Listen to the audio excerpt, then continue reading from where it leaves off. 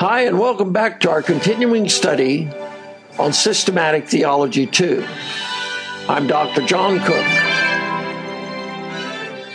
We now join in progress, part 1 of our study. Today's lesson is lesson number 26. We're going to deal with the subject of worship in doctrine. I'm going to show you what the Bible has to say about worship and where it fits in our Christian life and what true worship really is. I'm also going to show you how God truly deserves our worship and how He alone is to be worshiped. All other gods, all other idols are not to be worshiped. Under no circumstances are we to worship any other gods or idols. The first time in the Old Testament that we find the word worship, it deals with adoring God as a living person. Look at Genesis chapter 22 and verse 5, and listen to what it says. And Abraham said unto his young men, Abide ye here with the ass, and I and the lad will go yonder and worship and come again to you. This is when Abraham is going in obedience to God to sacrifice his son, Isaac, upon an altar. He declares that he is going to worship the Lord. The first mention of the word worship in the New Testament is in Matthew chapter 2 and verse 2. Look it up. That scripture says, They asked, Where is he that is born King of the Jews?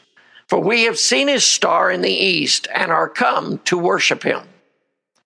This, of course, is the time when the wise men came to worship the Lord Jesus Christ at his birth. In both cases, we find that this worship is directly connected to God. Jesus says in Matthew chapter 4 and verse 10, Get thee hence, Satan, for it is written, Thou shalt worship the Lord thy God, and him only shalt thou serve. This, of course, takes place in the wilderness when Jesus is being tempted by the devil. The devil wants him to worship him. And he tells him that if he will simply worship the devil, then the devil will give him the kingdoms of the world. Jesus did come to get those kingdoms, but he refused to receive them at the hands of the devil. He refused to break the word of God. We must understand this, and never should we grant the devil or the flesh or the world to do for us instead of waiting upon God. The enemies of God, the world, the flesh, and the devil, are only out to gain the worship that belongs solely unto God. We must never take the easy way of sinfulness and wickedness. We must always obey God and him alone, and worship God and him alone. We should also note that Jesus shows that worship and service go together. Look back at Matthew chapter 4 and verse 10, where we read a moment ago. When Jesus says to the devil, Get thee hence, Satan, for it is written, Thou shalt worship, there's worship, the Lord thy God, and him only shalt thou serve, their service. We are the Lord's. We belong to the Lord. And therefore we are to worship and serve the Lord only.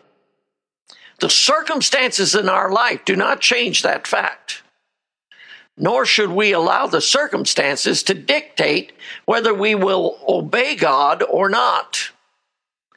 We are to be like David of old and declare, My heart is fixed, O God, my heart is fixed. I will sing and give praise. Psalm 57 and verse 7 tells us that. All of our praise goes to God. We are to lift our hearts up to God in worship and praise. God deserves our worship because he is our creator. Revelation chapter 14 and verse 7, the angel speaks saying with a loud voice, "Fear God and give glory to him, for the hour of his judgment is come.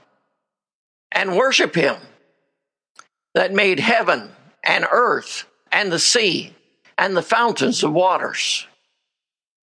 This is one of the reasons why men want to believe that they're just a product of evolution.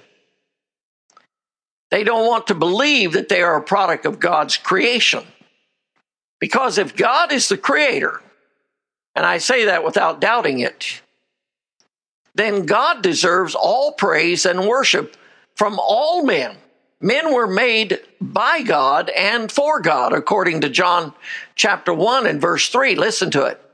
All things were made by him, and without him was not anything made that was made. Everything was made by God. Then look at John chapter 1 and verse 10, which states that the world was made by him.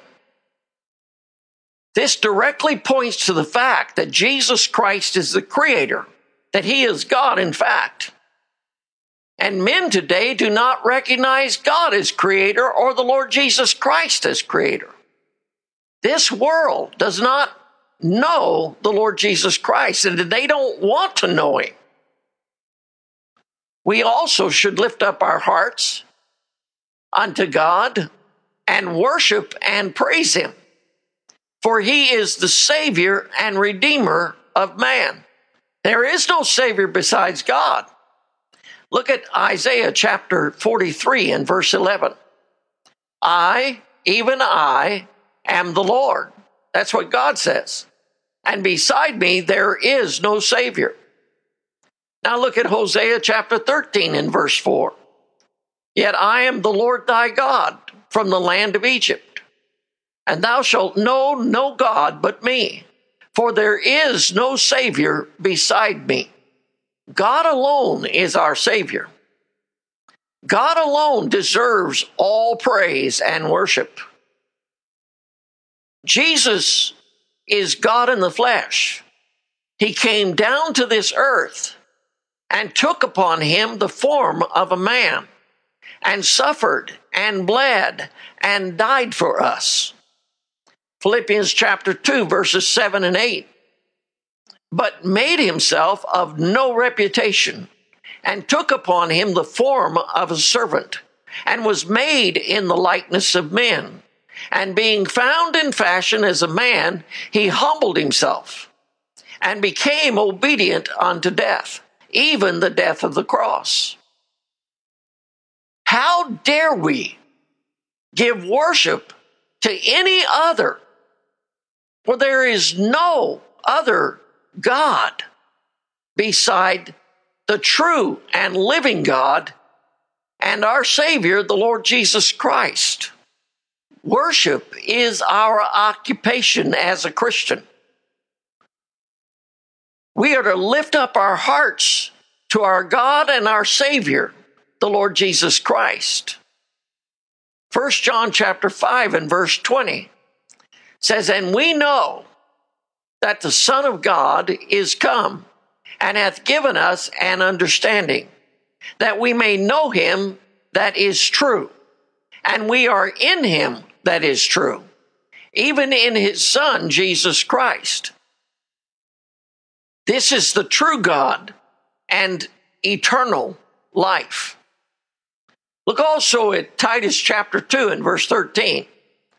Looking for that blessed hope and the glorious appearing of the great God and our Savior, Jesus Christ. Yes, our Savior is the Lord Jesus Christ. He is the true God, the great God. And as such, we are to worship him and serve him only.